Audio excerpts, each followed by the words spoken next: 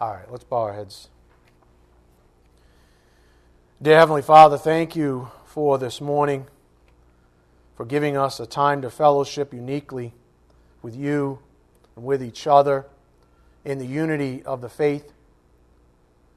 Father, we are so very grateful and thankful that you've given us this wonderfully peaceful place of worship, for we know there are many in this world that would be completely satisfied with much humbler provisions. We are truly blessed, Father, and we pray that we never become familiar with your grace and your love. We pray for those who are lost in this world, Father, that they be humbled to their knees before they find themselves bowing at their own judgment. Father, we pray also for the sick in this congregation, that your will be done, not just physically in them, but where it counts most, spiritually. We ask that you bless this morning's message. May it be edifying for our souls, and may it challenge each of us as we hear your calling upon our lives. We ask this in Jesus Christ's precious name. By the power of the Spirit we do pray. Amen. Again, this morning's message title is consistent with our series, Part 97 of the Gospel, Salvation, and Sanctification. Just a friendly reminder to kick off this morning's message. And this is from this pulpit, and it's been coming from this pulpit for a very long time now. I don't know what else to say other than just say those three words. Read your Bibles. I think that so many of the ailments that people are plagued with would just go away if you just let the Word of God wash over you. If you just read your Bibles, like the bald guy's been saying for quite some time now. You don't have to have a master's in theology or a PhD in this or that. Heck, you probably only need, the ability to read. Hello?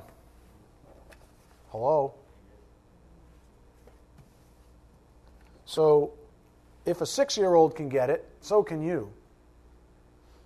If a 6-year-old can pick up their Bible and read it, even on their own, and I do hear the stories about not just Chris's family reading together, and little kids encouraging each other to read their Bibles. If they can do it, why wouldn't you be able to do it? So read your Bibles. And while you're at it, don't just read it, okay. In the beginning. All right, I'm done. I met my quota for today. Don't do that. Read for context. Don't just look for verses that, so-called would encourage you, that are posted on worldly posters with, eagles and mountains and stuff like that. All things are possible with God. It is true. But what's the context of that? What if you have no faith? What if you're a double-minded dipsukos, a double-souled person who has no real faith, who just wants to be, emotionally jacked up for a time because you've had a bad day? Well, that's not reading for context at all, is it? That's not observing people. That's being selfish. That's just observing you. So read for context, observe the people, accept clearly stated theology as gold refined by fire. Even if you don't understand it, if it says it in the Bible and it's that clear, accept it. Revelations 3:18, and keep away from the hyper-doctrinalization. Pray for faith, for God gives grace to the humble. James 4:6. This past week, beginning with our Father's Day special last Sunday, it's been a wonderful reminder to us all of the most fundamental aspects of our divine hope. That is, we have a Father in heaven that loves us. Do you not get familiar? I get familiar with that all the time. Oh, yeah, I know God loves me. Yeah, it's like with your parents, right? Yeah, I know you love me, but I want this thing right now, so I'm not digging you right now. No, do not let that go by. We have a Father in heaven that loves us. And not only are His ways and His thoughts beyond our abilities to fully grasp, He Himself is infinite, holy, eternal, making him, quote unquote, as a person impossible to fully grasp. Yet, in the same way that we can't understand the effects of the solar sun, let's say, on the earth, we bask in what it is able to provide us. First and foremost, what? Look outside. What's coming through the windows? Light. We don't understand everything that's going on. Can everybody describe the grass that's germinating on my lawn? No. But somehow sun is necessary. Can anybody describe how, vitamin E gets into your body from the sun through your skin? I don't know. Or is it vitamin D? Which one is it? D. Oh, sorry. Vitamin D. I was a letter off. Grace, people. You know? Do you understand that? The conversion of... No. Some of you might, but very few do. And beyond that, who knows about all the chemistry? The point is, it's a decent analogy to the light. So that's been the perspective. God is light. 1 John 1:5. God is unity. That means He's one. One complete essence. James 2:19. We often learn about God by beginning with His Father's attributes and then pointing back to Him. However, in the end, what He wants us to realize is that these attributes are the result, or the results of the eternal God being who He is, intrinsically light. We do not, quote, construct God out of a list of attributes. That would be like existentialism, which is, this is how I experience God, so He's different. My God is different than your God. That's what the idiots out there would say from religion to religion. Oh, it's all the same God. We just have different experiences with Him. No, that's garbage. There's only one true God in the universe. There's a God of this world, Satan, who wants you to think there's a bunch of different ways to get to the Father, but the only way to get to the Father is through Christ. So says the Bible. And if you have to throw that out, then you have to throw the whole Bible out, including all the other promises that are in the Bible. So you choose. Anyways, we do not construct God out of a list of attributes any more than the human eye can construct white light out of a rainbow. In other words, up here on the board, while we may appreciate the colors on the spectrum, there's nothing as complete and perfect as pure white light. The same goes with God. Go to 1 John 1:5. 1 John 1:5. That's the perspective that he wants us to think about this morning, at least to get us started. 1 John 1:5. There's nothing as complete and perfect as pure white light. 1 John 1:5.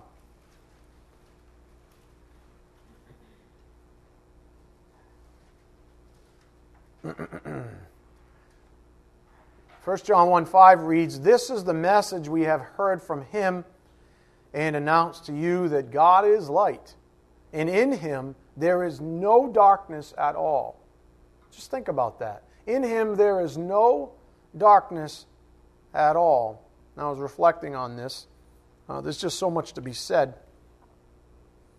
Before our focused lessons on the fathers in our lives, which we just finished up this past week, we had some time focusing on forgiveness, which also carries with it the concept of mercy. And so the Spirit's been pulling multiple things together. We had a practical set of lessons on fathers, forgiveness before that. Mercy was woven into all of it.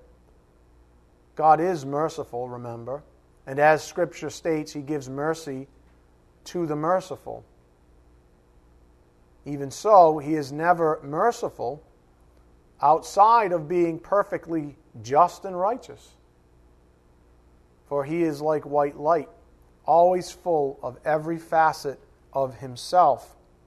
And so, while we might do this good work, carving up Scripture bitwise so that we can consume it as, bites in a meal, this is the bread of life, we mustn't forget who and what God truly is. Perfect light. Mercy is one facet, for example, of God's light. If we apply the, quote, prism of systematic theology, we might see mercy as a particular wavelength or color of light, which is fine for study purposes, but we ought never divorce it from the unity of the light himself or his other infinite attributes. And all I'm saying there is that we ought not to forget that mercy works perfectly with justice. Justice works perfectly with love. Love works perfectly with grace. And the list goes on and on. These things are all him. Unity. What the Spirit's been teaching us in general is that we must be careful not to put God in a box. For as I've taught you in the past, to whatever degree you put artificial boundaries around God, to that same degree you are boxing out that which is infinite. If God's infinite, there is no boxing him in, but we like to try to control God. And to whatever degree we make a little corral for ourselves. Well, this is my experience with God. This is what I want God to be. I don't want him to be just and disciplinary. I just want him to be loving. I just need him to be loving. Well, that's great. He is loving. He's perfect love. He is love, so says Scripture. But he's also righteous. He's also justice. He's also merciful. He's also compassionate. He's also disciplinary. He's also all these other things in perfection. But to whatever degree we box him in like that, we have to think about, well, then what's left over? Whatever's infinitely outside the box we just created, which leaves an awful lot in darkness. If God is light, then in a sense, we are cutting off the light from certain aspects of our lives. Maybe it's that old sinful thing that you don't want to give up yet. The one that when the light shines upon it, you cringe, knowing how ugly it is.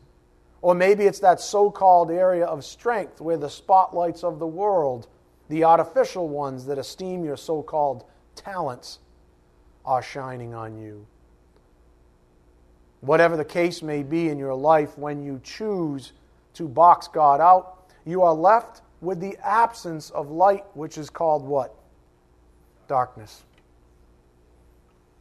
If you're going to hack God out of your life, you're going to put a little corral around him, take the infinite and try to make it finite.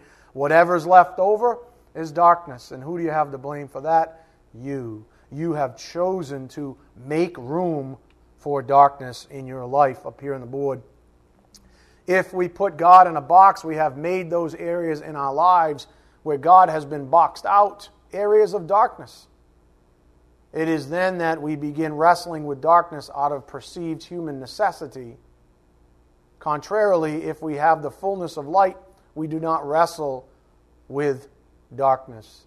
And how great is your darkness when you think you're in the light? So in a practical attempt to drive this point home, we considered a verse favored by many a Christian. Go to 1 Peter 5:7. 1 Peter 5:7, to help drive this point home in the practical sense, we used 1 Peter 5:7. I could have picked, a multitude of verses.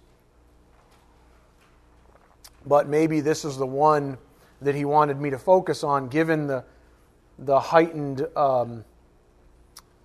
sense of it through blogs. Remember the blog I wrote recently on anxiety? These kinds of things have been coming up consistently from the pulpit. So it's no wonder that he's using this particular verse. 1 Peter 5:7 says, casting all your anxiety on him because he cares for you. And academically we say, so good to be reminded of, isn't it? Oh, I love these verses. I think I'm going to get a tattoo. Casting all my anxieties. And every time I get insecure, I'm just going to look at it.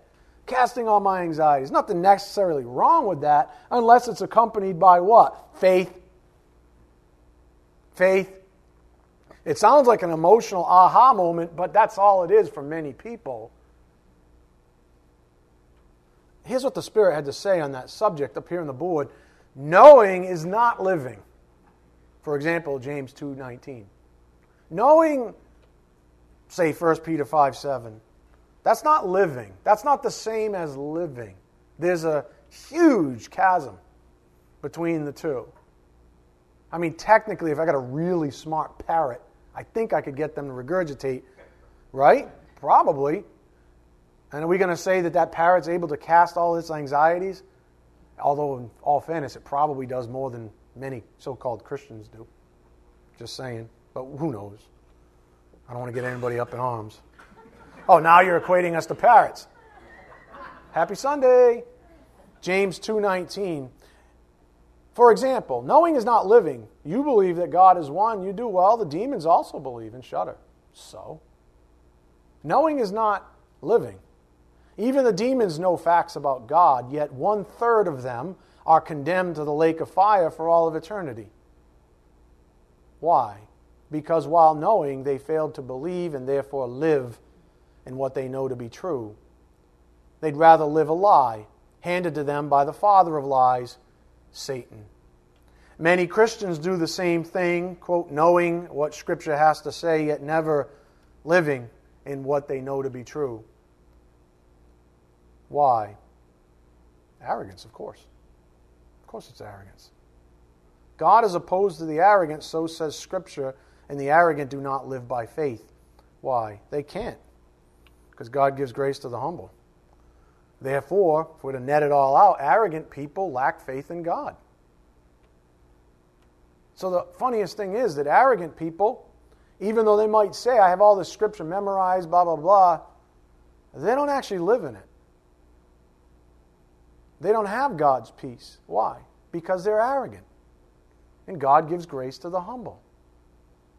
So as a result, when the arrogant read the likes of 1 Peter 5:7, while enamored with the potentiality of it, they are never receivers of the eternal gold that produces in the soul of a humble, faithful believer. Why?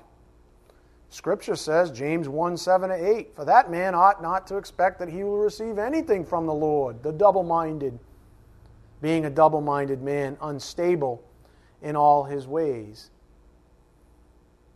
So without faith, you're unstable. Without faith, those promises like 1 Peter 5:7 aren't yours. You don't lambano. You don't possess them yet. In many ways, so much of this is mitigated by simply following what yours truly has suggested, that you read your Bibles. Honestly, just read your Bibles. There's only so much ground I can cover in now, with a pulpit in 3 hours and some Bible studies. For if you do, you might be delighted to find that clarity and peace come with following the commands of God, one of which is listen to your pastor, obey what he says, read your Bibles, and the blogs, and these books that I've written for your edification. Those are all commands. Those are all delegated commands. Those are things that I'm telling you as the shepherd here. Do these things. And if you're disobeying me, then you're disobeying God. That's a fact. The Bible says in no uncertain terms to submit to and obey your pastor. And if you don't, it will be unprofitable for you. Hebrews 13:17. Unprofitable for you. A person that truly knows my heart knows that I don't want you to submit, obey, or to obey me for my sake.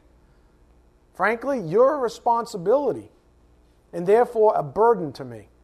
I don't mean to say it the wrong way. What? Jeez, man. You don't think you're a burden? You don't think the responsibility of a church is a cross to bear? So, how could this possibly be for my sake? A person who knows my heart knows that I accept this burden, this cross, because I know that if I bear it well and you choose to submit, you will benefit. Some of you might be mumbling in your souls, but I'm afraid to submit to authority because authority has let me down in the past in a variety of ways. Join the crowd. Yet Scripture says, as we finish our thoughts on 1 Peter 5:7, go to 1 Peter 5:6. 1 Peter 5:6. Therefore, what? Humble yourselves. Humble yourselves under the mighty hand of God, that He may exalt you at the proper time, casting all your anxiety on Him, because He cares for you. And so you see the precursor to the promise, humility. And if God's commands say, submit to this man or submit to whatever father is in your life, these kinds of things, as long as it's not out of order. I mean, you can't follow an earthly father that says, hey, go jump off this bridge to your own death. That's not what he's talking about. Seeing it all as truth in the light, throwing all your anxieties on him works, because by faith we say, well, we've given it over to him and he'll take it from here. However, if we wrestle with it in our own flesh or with our own flesh because we are arrogant, we don't have the promises of deliverance. You may seem like you're delivering yourself out of a jam, let's say, but that's not where it counts. There may be a certain pain that's alleviated by doing a certain something in the flesh. But it's like that other blog I wrote not too long ago about the baseball fields. You're literally completely and wholly on the wrong baseball diamond, where there's a counterfeit good and evil. And you're playing this ridiculous game in Satan's world. You're like, oh, but I'm not in any pain anymore. No kidding. That's because now you're abiding in Satan's way of doing things. So all the little antagonisms that you used to suffer, you're not suffering anymore. He's very smart, folks. If we wrestle with it with our own flesh because we're arrogant, we don't have the promises of deliverance. Rather, we have darkness to strive against, something we cannot overcome on our own.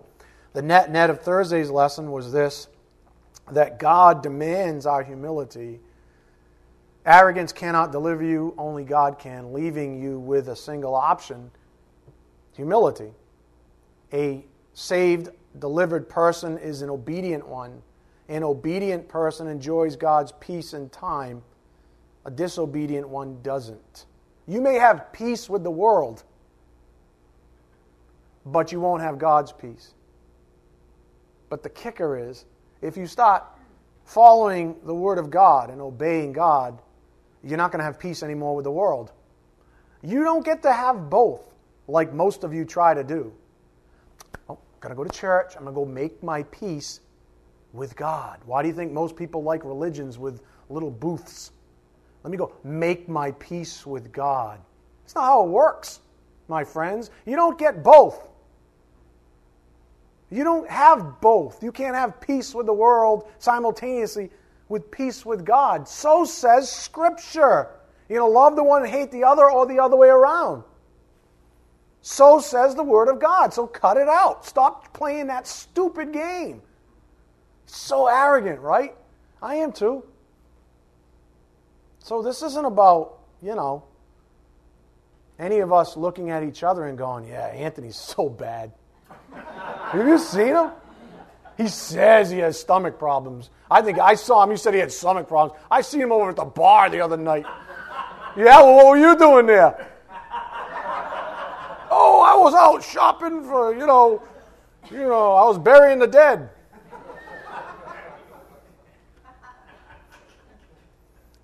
Nah. Obedient person enjoys God's peace. A disobedient one doesn't. Now, as we prepare to head on back to our mainstream studies, we've been sort of off on these little colorful tangents, all padding experiential sanctification. Don't miss it. So as we're heading back, I want to take some time to encourage you all with some scripture. And we ended last time with the following: sanctification. It's just a perspective. It's just a way to think about. If you're saved, this is you. You're victorious already. It's done. You are on the winning team.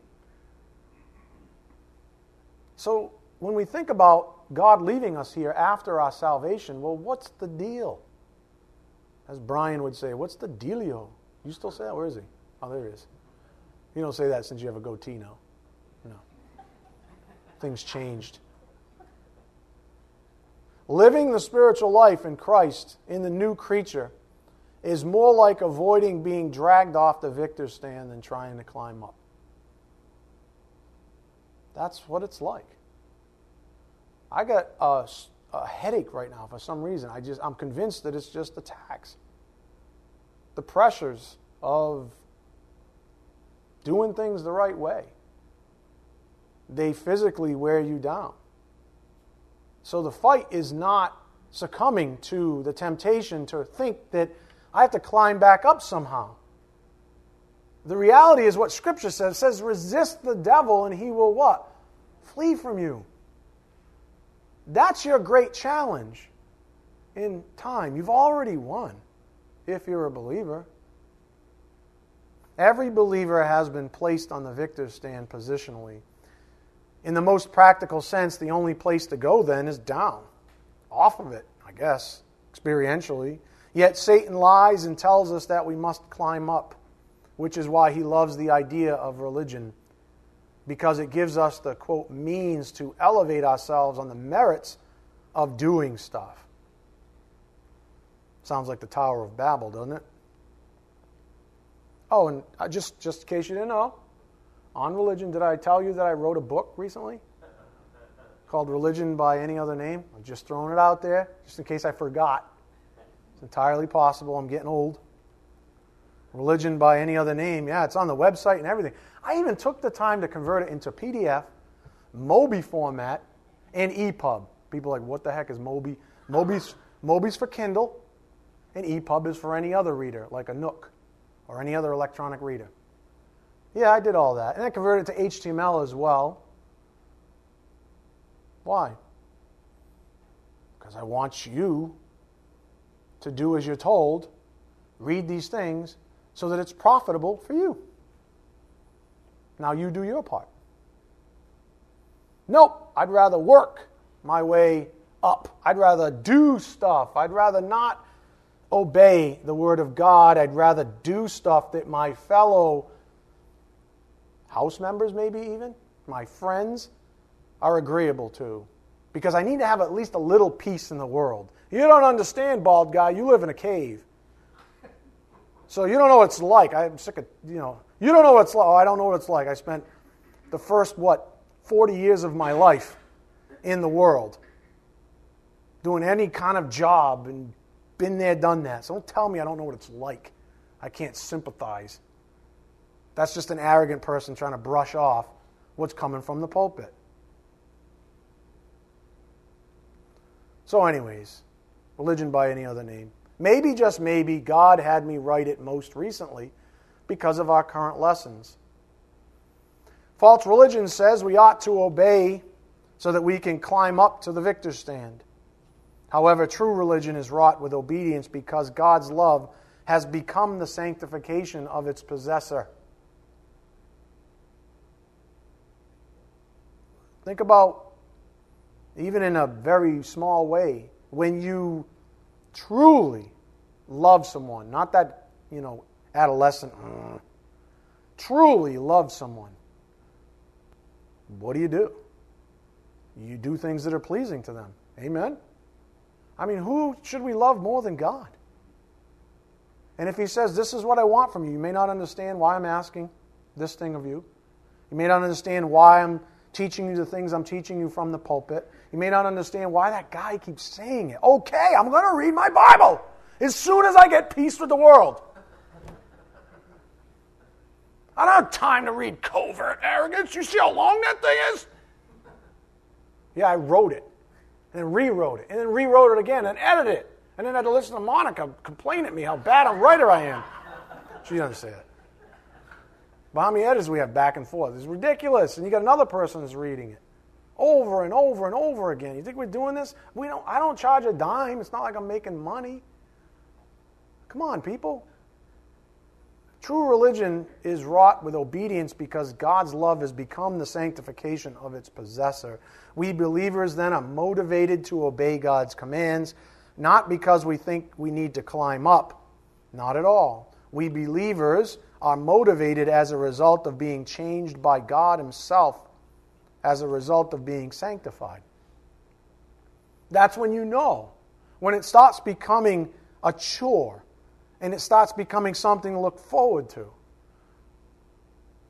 When you don't have to say to yourself, I got to get up a half an hour early so I can read my Bible. No, you spring out of bed and say, this is the best part of my day. I'm going to get a coffee, I'm going to get my Bible, I'm going to read.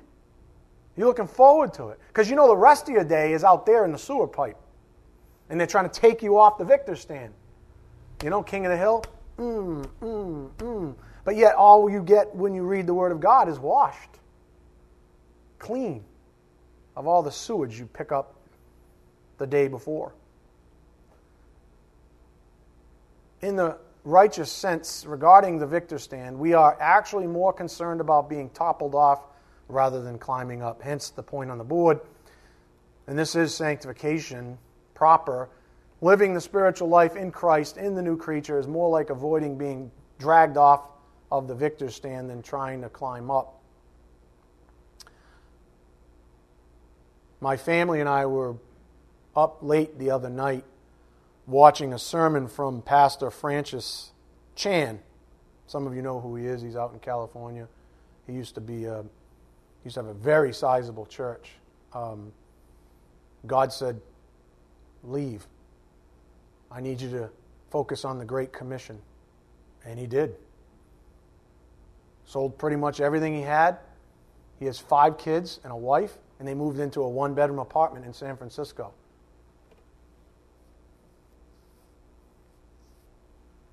So we were listening to this Pastor Francis Chan to a sermon titled The Thrill of Obedience. And if you're interested, it's on YouTube, The Thrill of Obedience. It's funny because so much of what he said is coming from this pulpit. Except he is a way better communicator than I am in terms of, well, you watch it and you understand what I'm saying. Everybody has their ministry. And he was talking about how life in this world can be equated to a toilet bowl. See? That's why I like him. Right? He's dead on. And he's doing this. And he's like, you know, like when you flush it? You know?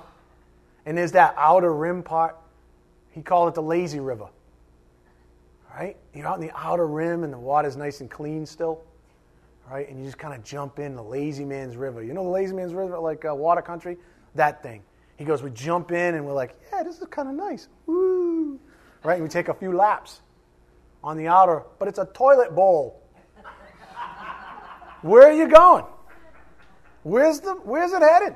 And that's what he was saying. He's like, you know, it's comfortable for a while. It's like lulls us in. Hey, look at that. It's a lazy man river. I can just sort of like, you know, go around the rim. He was talking about how life in this world can be equated to a toilet bowl for those who refuse to obey our Father in heaven. He said, you know, picture this toilet bowl flushing, knowing where its contents head in the sewer pipe. And we might call that destination the end of sin. In other words, sin heads in a certain vector, a certain direction. And the end of it is the sewer pipe, is precisely what the world is all about. Right? You head on back to the sewer pipe. And just read Romans 1:18 on to the close of the chapter, and you'll know exactly what the end of sin is. So it's like a sewer, nasty, defiled, impure, and filled with ungodliness. Yet as he said, quote, nobody ever starts out thinking they are going to end up in the sewer pipe, do they? Nobody ever starts out thinking you're going to end up in the sewer pipe. Now, they say, I'll just circle around here at the top of the toilet bowl like floating in the lazy river at water country. However, with each revolution, they begin corkscrewing downwards, and it becomes more and more difficult to eject oneself from the end of sin, so to speak. And it's true, some go way down, even though they are never lost. And even in their destitution, they are fully aware of how it all transpired. It all started in the lazy river, when they thought they were in complete control. And then he used a drug addiction as an example where he made friends with a guy who had been an addict for 40 years. And it all started in the back room of a restaurant at the age of 19 years old where his boss offered him a bit of cocaine. I'll just, jump in the lazy river for a second. 40 years later, still hooked. The point that Pastor Chan was getting at is simple. Don't get in the lazy man river. Don't get in.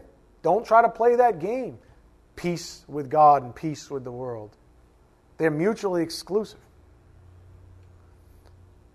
Satan's ways are not always blunt, or as I like to say, frontal assaults. I'd argue they are rarely these things. I'd argue that Satan's much wiser than most of you think. And his strategy is to wear us out. Get us to, dip our toes in the lazy man's river. But so-and-so's doing it, and they seem to be getting along just fine. And so-and-so is doing it too. Look at that. There's Jimmy. Oh, and there's Sally. Look at they're all like this. Ooh, I'm drinking Mai Tais. Come on in. It's all good, right? 10 years later, they're down there like, whoa! What happened? It smells funny.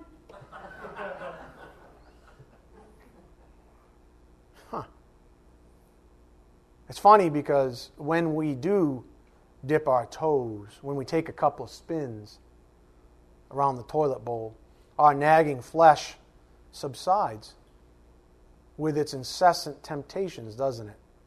That's one of the ways you know you're doing it wrong. If the world all of a sudden leaves you alone, if the world all of a sudden leaves you alone after you make some decision, from the flesh, against God's will for your life, what do you think about that? Why would the world all of a sudden leave you alone? Because it wants you to think it's nice in the lazy man's river. It wants to keep you away from peace with God, God's commandments for your life. And so, of course, it says, okay, enough. You don't think Satan has demons taunting you? Fiery darts? Saying, just quit this thing. Look at all your friends. Look at it on Facebook, right? Fake book. Look at them all over there. Look at them. They all have these lovely wives and the trophy husbands and the trophy spouses and the trophy kids and the trophy cat and the trophy dog and the trophy vacations. And they have all this stuff and they're drinking Mai Tais in the Lazy Man River. What's up? Just quit. And he's like, ooh. And you're like, this isn't, like life becomes sort of antagonistic. And then all of a sudden you jump in the Lazy Man River, it goes whoosh. Next thing you know, you're posting trophy pictures. And everybody's like, oh, yay for you. You're just doing so good. Ever since high school, ever since I saw you in the reunion and I tried to push you down with how great I am, but yet I wasn't able to do it. I'm so happy for you. Let's get this one. Devouring each other. The whole 9 yards. We got them.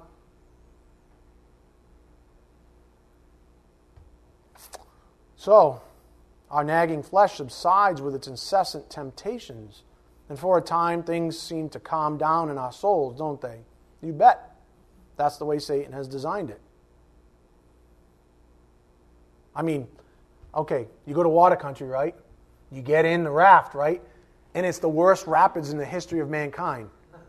Do you think that's what the Lazy Man's River about? No, he's going to make it nice and placid. Everybody's like, oh, this is the best, right? Right? And you go bumping around and everybody's, oh, it's okay that your kid splashed me. It's all right. Right? No. If he had it as rapids and you were in an old tire tube with a stem that was sticking in your side, remember those days? And you get like the rash under your arm. It's like, where did that come from? It's like missing skin and it's like, that was awesome. If it was like that, you might not stay in the toilet bowl very long. You get the point. That's how Satan's designed it. Don't miss that. Again, living the spiritual life in Christ and the new creature is more like avoiding being dragged off the victor stand than trying to climb up. So I want to read some encouraging scripture now, because it's the only thing that can really wash us over. Amen? It really is. I mean, I can crack jokes and you guys can laugh and this kind of a thing, but at the end of the day, it's really about scripture. That's all I'm really trying to do. I'm the bus driver saying, listen, there's some good scripture to think about. There's some more over there. There's some more. Get off the bus, smell the roses, take it in, learn to enjoy the ride, learn to enjoy His Word on your own. Go to Joshua 1:9. Joshua 1:9. That's all the Spirit's really saying. Even these hard lessons, they're all just to wake you up. That's really my job. Sometimes I kick you in the shin and I say, come on, wake up. What are you doing? You're in the Lazy Man River. No, you've been in there too long. Now you're in the middle of the toilet bowl. Your head's spinning. You're wondering what's going on. But life seemed to calm down. Yeah, it did. You think Satan's going to not celebrate you getting into the toilet bowl? You think He's not going to remove things, that nagging from your flesh? Of course He's going to do those things. That's how He entices you in. Joshua 1:9. I'm just going to read, okay? I'm really not going to try to get in the way here. Have I not commanded you? Be strong and courageous. Do not tremble or be dismayed, for the Lord your God is with you wherever you go. All right. How about Psalm 28:7? Psalm 28:7. I'm going to try to go in order so you can just keep going right, unless I screwed up, and then you could say, you don't even know his Bible. What a loser. Right? Whatever. God is with you wherever you go. Psalm 28:7. The Lord is my strength. 28:7. The Lord is my strength and my shield. My heart trusts in Him, and I am helped. You see that? Just by trusting in Him, you're helped. Therefore my heart exults, and with my song I shall thank Him. How about Psalm 34:4? Psalm 34, verse 4. You're a victor. Just remember that. That's what the Spirit's trying to impress upon you right now. You don't need anything more than Christ. You don't need the lazy man river. That's a lie. I sought the Lord, and He answered me and delivered me from all my fears. Reminds me of both of these Father's Day cards have, thank you for taking care of me when I was scared. Right? That's just a little kid's way of saying, I have certain fears. It's amazing. Psalm 37:4. Did I not take you there? Did I not? Oh, I didn't? Imagine that. Psalm 37:4. Delight yourself in the Lord, and He will give you the desires of your heart.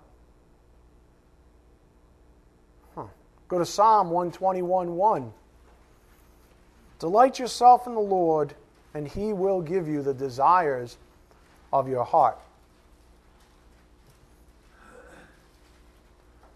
Now, I hope I don't have to say this, but just in case.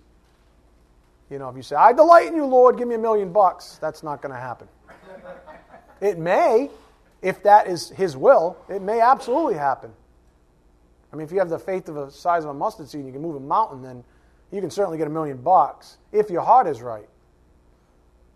But what did James say? Most do not receive because you ask with wrong what? Motivations.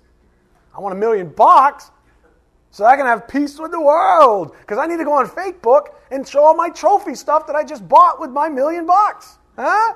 What do you think of these pumps? Huh?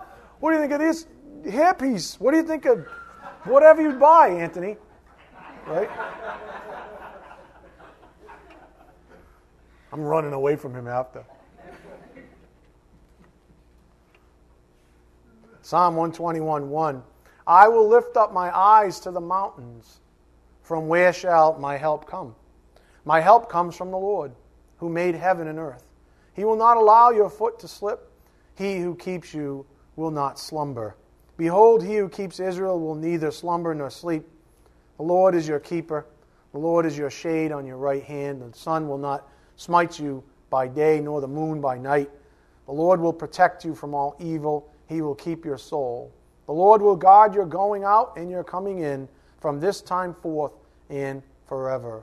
Go to Proverbs 30, verse 5. Proverbs 30, verse 5.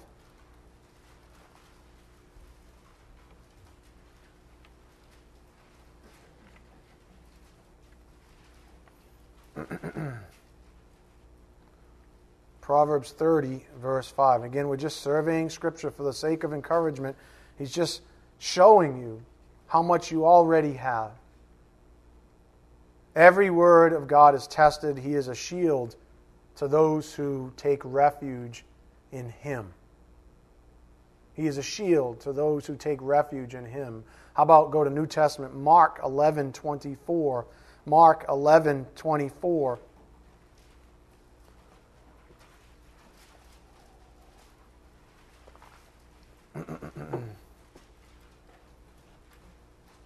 Mark 11:24. Again, we just saw in Proverbs that he is a shield to those who take refuge in him. Mark 11:24. Therefore I say to you, all things for which you pray and ask, believe that you have received them, and they will be granted to you. This is one of my favorite perspectives in all of the Bible. It is the antithesis of double-mindedness. Just, again, look at the second part. It says, believe that you have received them, and they will be granted to you. Just dwell on that. Think of the immensity, the eternal nature of God and His promises. Believe that you have received them, and they will be granted you. Romans 15:13. Go there. Romans 15:13.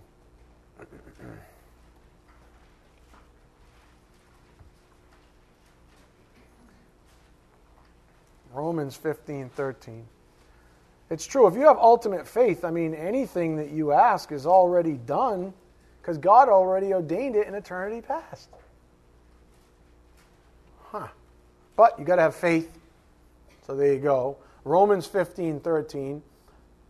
Now may the God of hope fill you with all joy and peace in believing, so that you will abound in hope by the power of the Holy Spirit.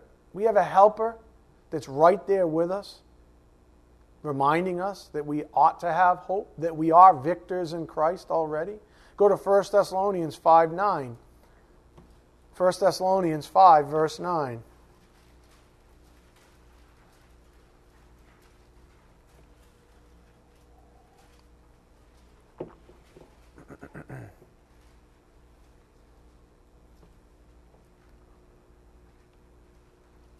Five 9, 1 Thessalonians.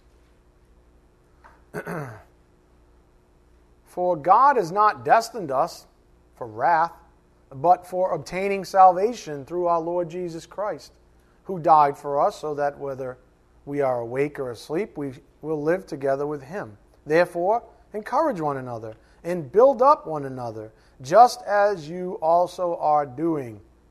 Why? Because the world is horrible. The world's horrible. We need each other's encouragement. That's the whole Hebrews 10:25 thing. Don't forsake gathering together. Why? Because we do need each other. This has come up from the pulpit in the last few months. There's a reason why He made us social in the way that He made us social. Think about that. There's a reason why. It's because it's tough out there, especially in this part of the country and the world where everybody, frankly, can't even stand Jesus Christ. It's like a swear word now.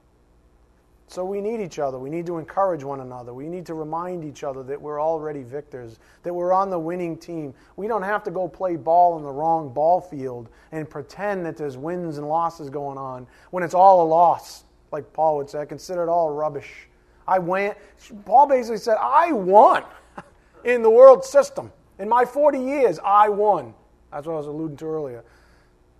Paul said, I won.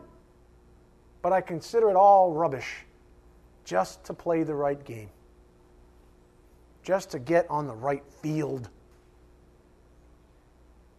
Some of you say, no way, I like the game. Well, I'm just a bus driver.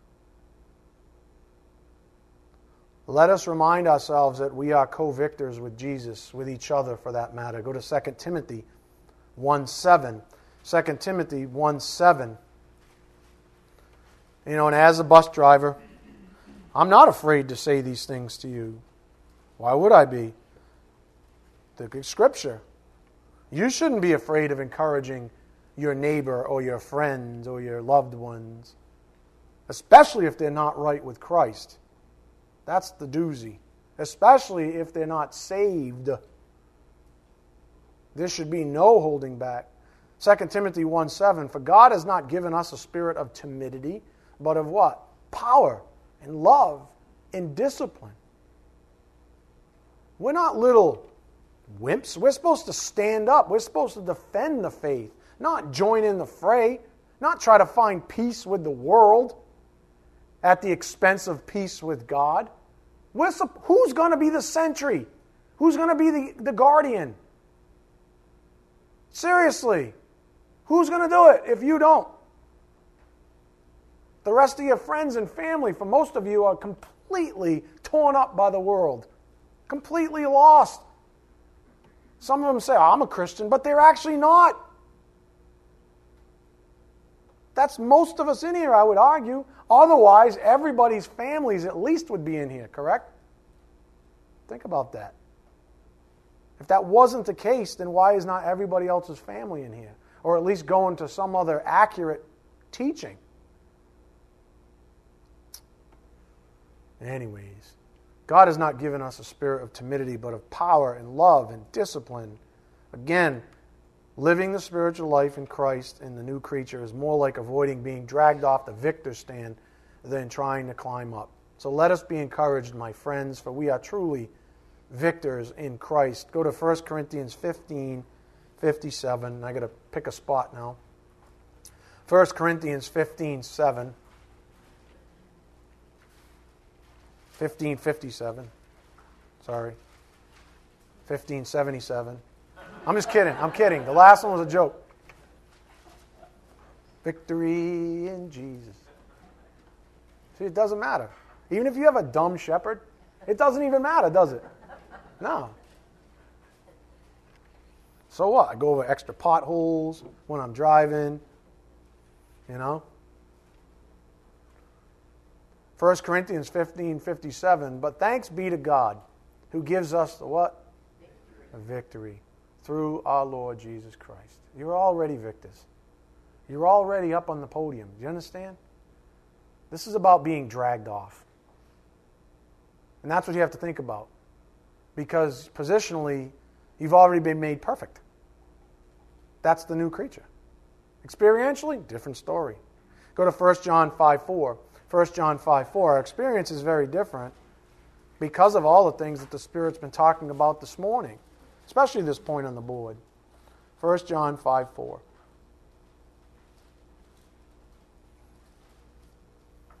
God, life is good. It is. Some of you are like, no, it's not. I'm in the toilet bowl. It's not so good. Get it? No?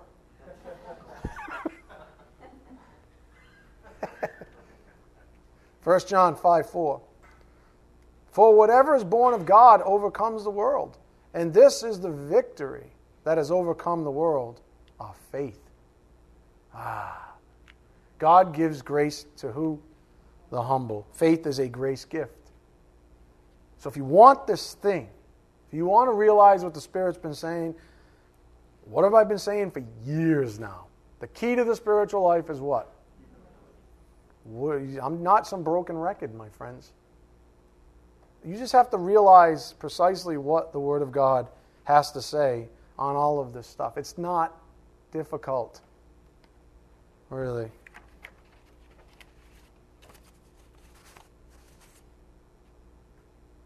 It's not difficult. Jesus Christ is the one who said, have the faith of a child.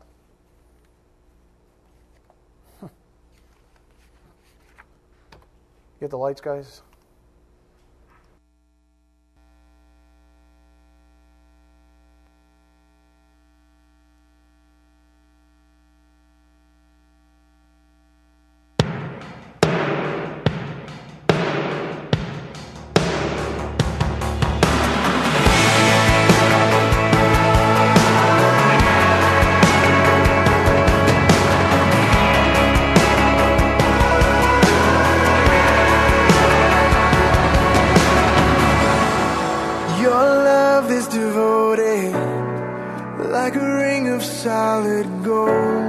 Like a vow that is tested, like a covenant of old.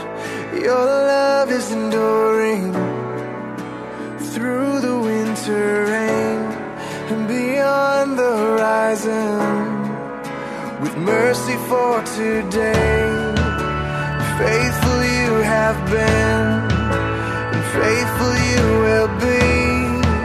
You pledge yourself to me, and it's why I sing. Your praise will ever be on my lips, ever be on my lips. Your praise will ever be on my lips, ever be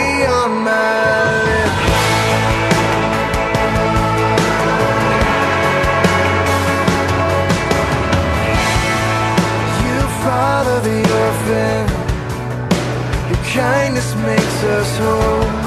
When you shoulder our weakness and your strength becomes our own.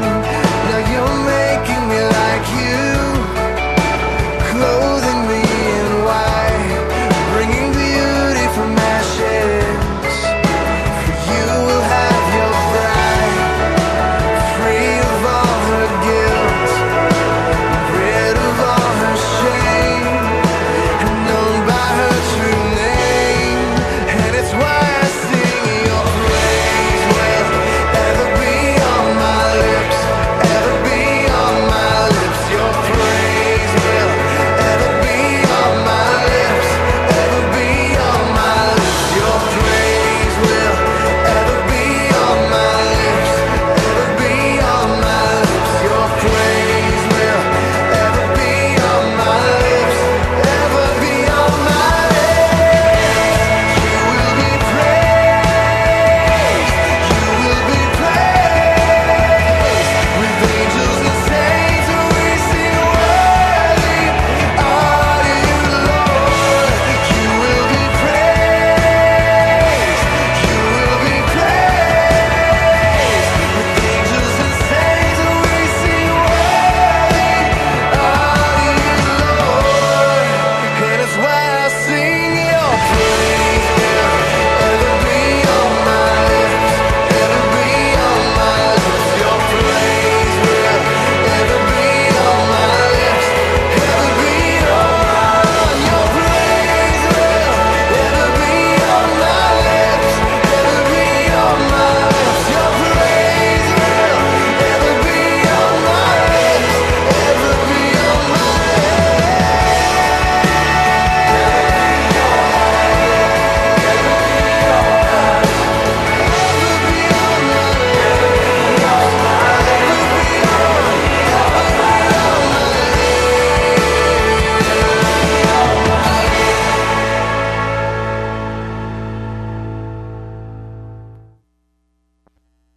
Let's just close in prayer.